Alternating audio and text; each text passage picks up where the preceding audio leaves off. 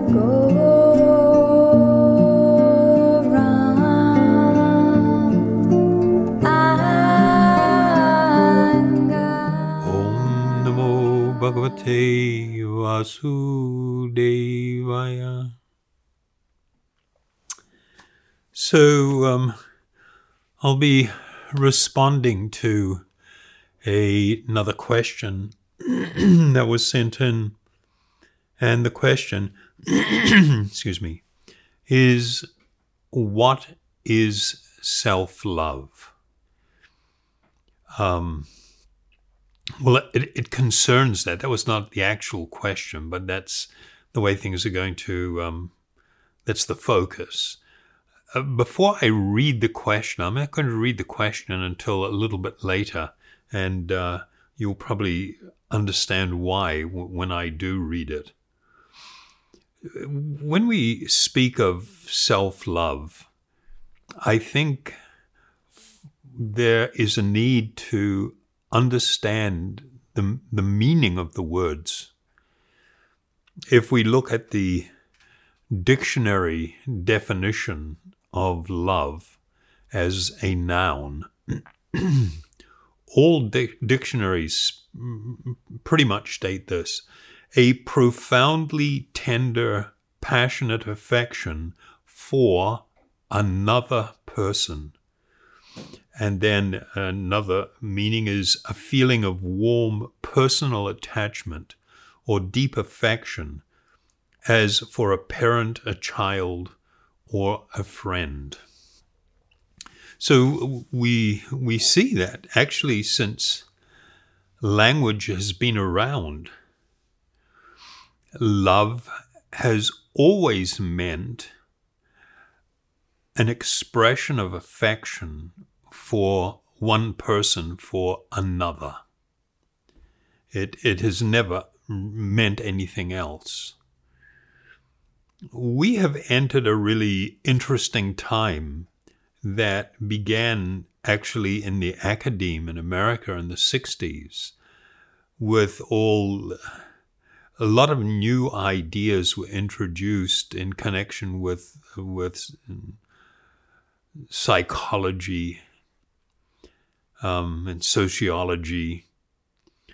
And people sought to promote new ideas, more modern ideas and types of appreciation. And what we observe is that there is a very strong tendency that has developed in society. Well, it's always been there, but it's become increasingly pronounced in this last century, which there was a brilliant BBC documentary titled The Century of the Self. And it examined this the way in which the focus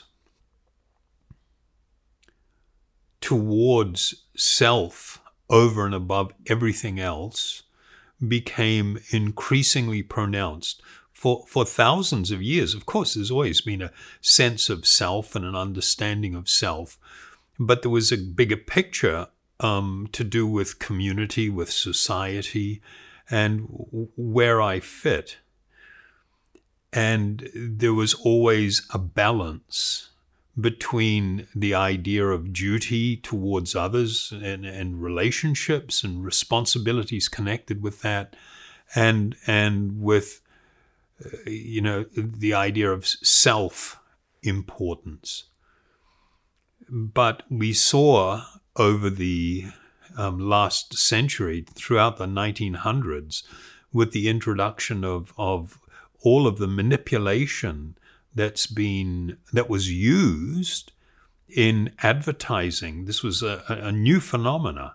The more people came to understand human psychology, the more it was used to manipulate society, individuals within society. And of course, that's carried on in the most extreme form now with the way in which social media is operated. So with that growing sense of self and self-importance, there was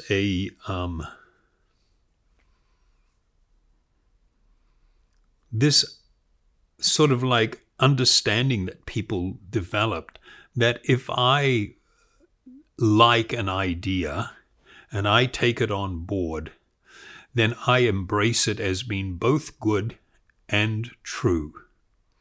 And then that leads to this other notion that if someone doesn't like that idea, that I perceive it as a personal attack. So we have tended to lose objectivity because of an over-focus upon self and self-worth. Before we visit that any further, who is the self?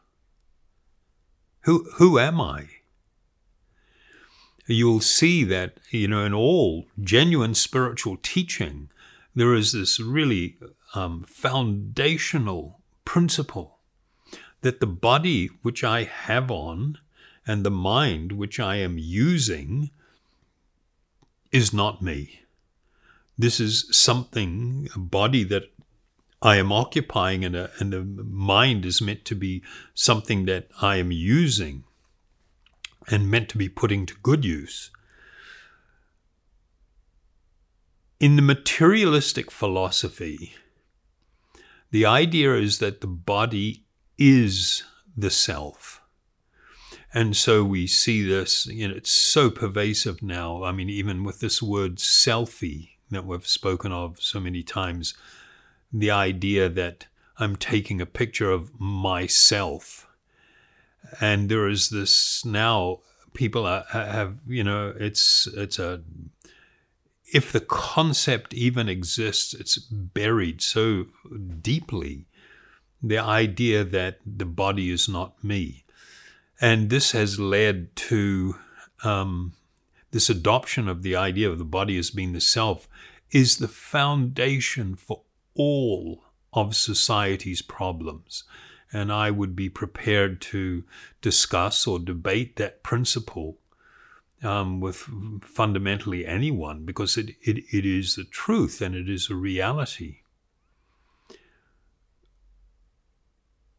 When people begin to tie the idea of my worthiness, my being acceptable, my being lovable, desirable, all of these things, only to the condition, the physical appearance and condition of this body, this is a formula for enormous unhappiness. It can never go anywhere else. Even when one attains some peak of beauty and physical fitness, it can't last. It will always deteriorate. Old age is an inevitable reality. And so there is much suffering that is coming up in society because of this false concept of the self, the false identification with the body as being the self. Now we go to the topic of self-love. Just from the historically accepted definition of love and how it was understood for thousands and thousands of years, it involved relationship. But now in the 60s, in the academe in America, there was introduced this idea that it is possible to love oneself, that you can actually have a deeply affectionate relationship with yourself. Prior to the 60s, this was considered actually a psychological problem. There were names like narcissism in all its shapes and forms, etc. But now we had this radical overturning of this idea that it is possible to come to love and to deeply love yourself. what was the root and the cause of this? Well, it's hard to pinpoint exactly, but it has largely grown out of the fact that people came to seek a solution to the pain that they suffered from failed relationships, from not being able to depend on others and trust others and give their heart to others, etc. And I think if we look at the song that Whitney Houston sang, The Greatest Love of All, I mean, it spells it out clearly. Interestingly, although she, took this to the number one on the charts in 1986, it was actually a song that was written quite a bit earlier, about 9 years earlier, and sung 9 years earlier in 1977. And of course, the title being The Greatest Love of All. One would have to really pause for a moment and think of that. There is no greater love than what is being espoused here. And I'm going to read the lyrics, and I hope you can bear with me and just listen. I believe the children are our future. Teach them well and let them lead the way. Show them all the beauty they possess inside. Give them a sense of pride. Make it easier.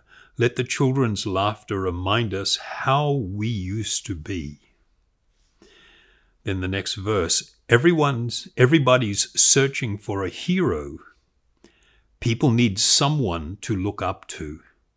I never found anyone who fulfilled my needs. A lonely place to be. And so I learned to depend on me. So right away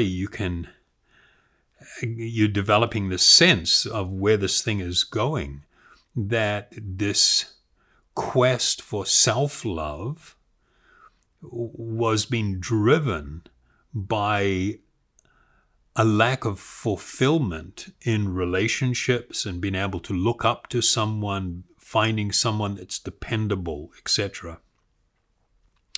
I decided long ago never to walk in anybody's shadow.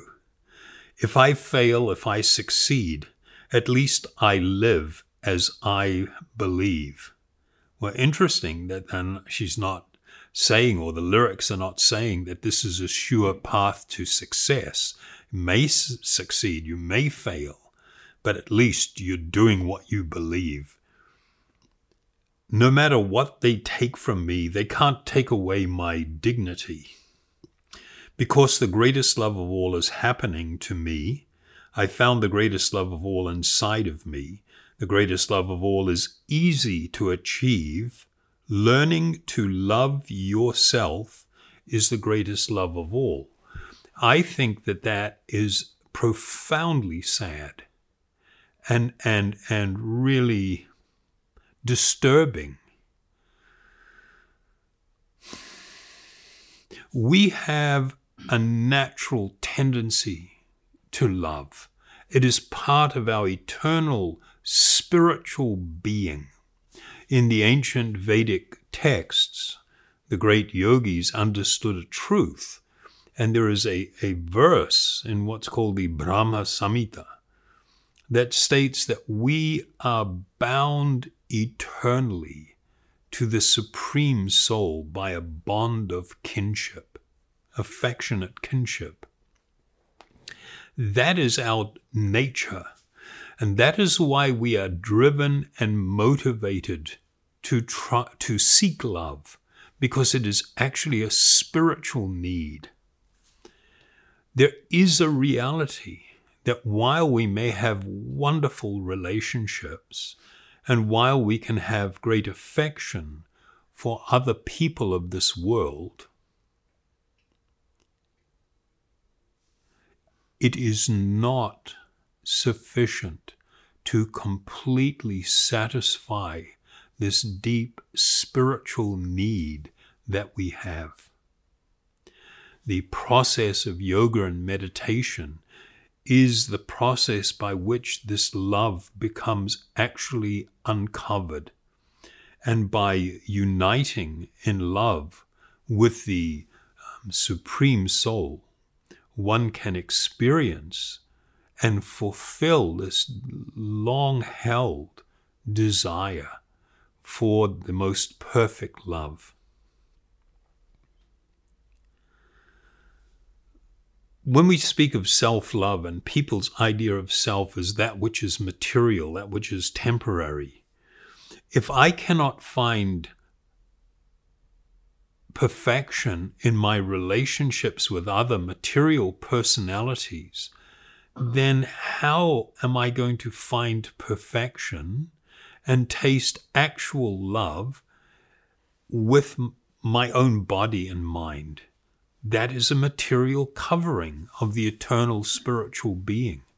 And by attempting to focus and feel affection for that material object, which is not me, which I will leave behind at death and move on, how can that fulfill me?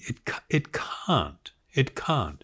One will potentially develop a false sense of worthiness and fulfillment, but it can't last. It won't last. It's not possible when you look at it very objectively. So one of the things that people have difficulty if I start going in this direction is I become potentially accused of being insensitive, and quite the opposite. I'm totally into love. I'm totally into relationship.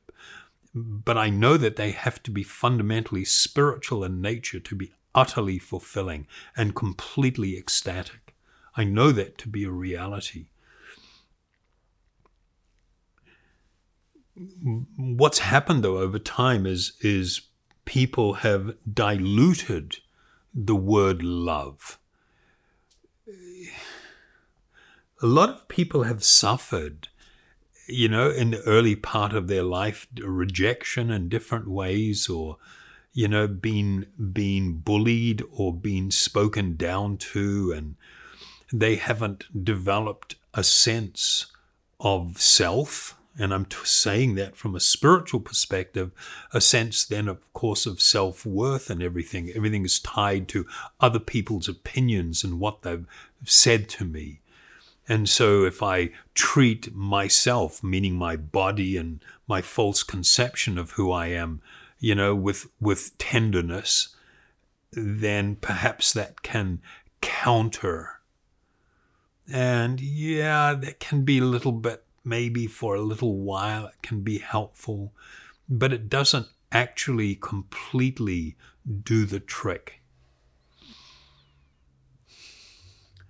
The more we become self-focused, initially we might convince ourselves that this is a really good thing to do and I'm getting a rush out of it. It cannot produce long-term happiness. It will lead to unhappiness because it is running counter to our deep and eternal spiritual nature.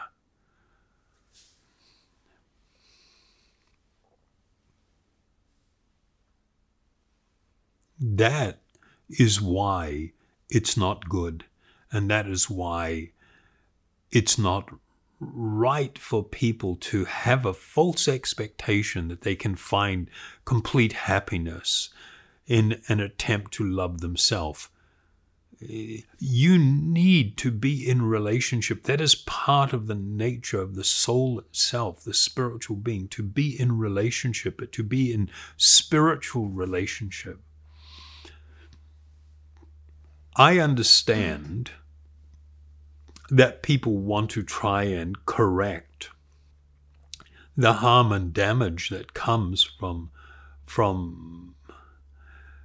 putting someone down, from falsely, or from battering somebody mentally and, giving them all this very negative feedback.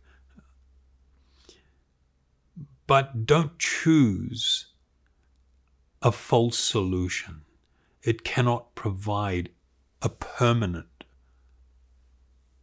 answer.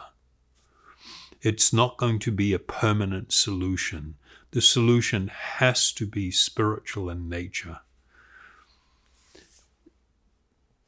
If we understand what is the self and what is love, you will quickly come to appreciate that you cannot be the highest object of love and joy to yourself. It's not a spiritual possibility. Does that mean that people then can degrade others and speak ill of others and hurt others with their speech? Of course not. That's not been promoted. That should not happen.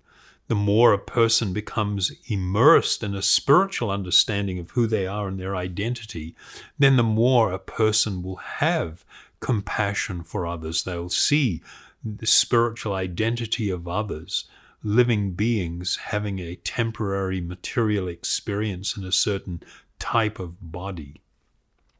We will see beyond those superficialities. But the idea of self-love has become so widely used and promoted without any form of critical analysis, without any form of even non-critical analysis. There is no analysis. There is just a wide embrace of some nebulous concept that's held to be good. And part of the big problem was that advertising agencies realized that this is an amazing idea to latch on to sell merchandise. And so when it comes to Mother's Day, when it comes to Valentine's Day even, people are told to splurge on themselves, to show love for themselves. And the world in the last 5 or 6 years, 8 years, there's just been this radical focus on treating yourself to something nice, being good to yourself, pampering yourself, loving yourself. And so this messaging has just been so deeply reinforced in society, but it's not healthy and it's not good, and it doesn't bring about real solutions. So now I'm going to read the question, having spoken about that, and you'll understand perhaps why I put it off until the end. I have a question. What is self-love? I hear a lot, and a lot of people say, I have to love myself first before I can love someone else or help someone else. That's not true. That's not true at all, unfortunately. It is confusing because isn't that what people are already doing, but they don't really notice it, and as a result they're unhappy? So I'll read that again because I laughed when I read this. I thought it was so wonderful that here a person in their straightforwardness and innocence are just speaking their mind, and what they are speaking is that which is actually true. It is confusing because isn't it that people are already doing that, but they don't really notice it, and as a result they're unhappy. So she's making the statement, and as she's observed in life, that when people become self-focused, they fundamentally will end up becoming unhappy. And this is what most people are doing anyway. We've had so many talks about the joys of giving, the joys of sharing, the joys of offering something to those who have less than ourselves. And how that taps into a deep spiritual experience actually without realizing it. So they're already doing this, and as a result, they're unhappy.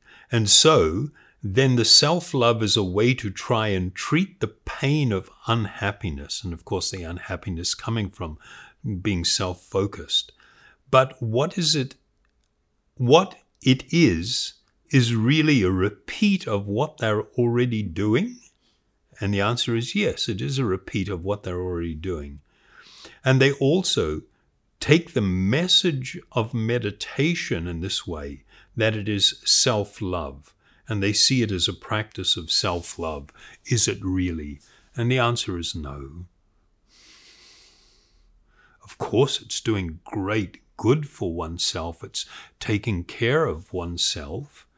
It's going to make your life better and the experience of life better, but one should not perceive it wrongly as being a form of self-love, because it's really not. It is a great desire, firstly, to come to realize, to discover who I actually am in the core of my being, who I really am, and then to reconnect with the greatest source of joy, the greatest object of love. This is the actual purpose and focus of meditation. So thank you very much for sticking with me through that one. Might be a bit much for some people. It's kind of really unfortunate that we've been encouraged to, it's like the world has become increasingly dumbed down. We just are taught to respond to emotions and feelings. We don't really actually get into thinking about stuff and analyzing things, even our own experience in life. And that's not healthy and that's not good. So we will chant these spiritual sounds and meditation, and feeling gratitude and a submissiveness of heart, a humility.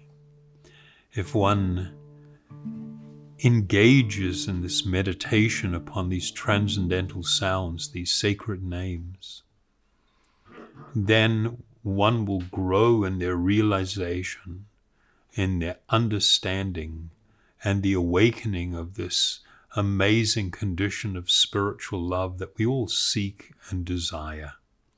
Thank you very much. I'm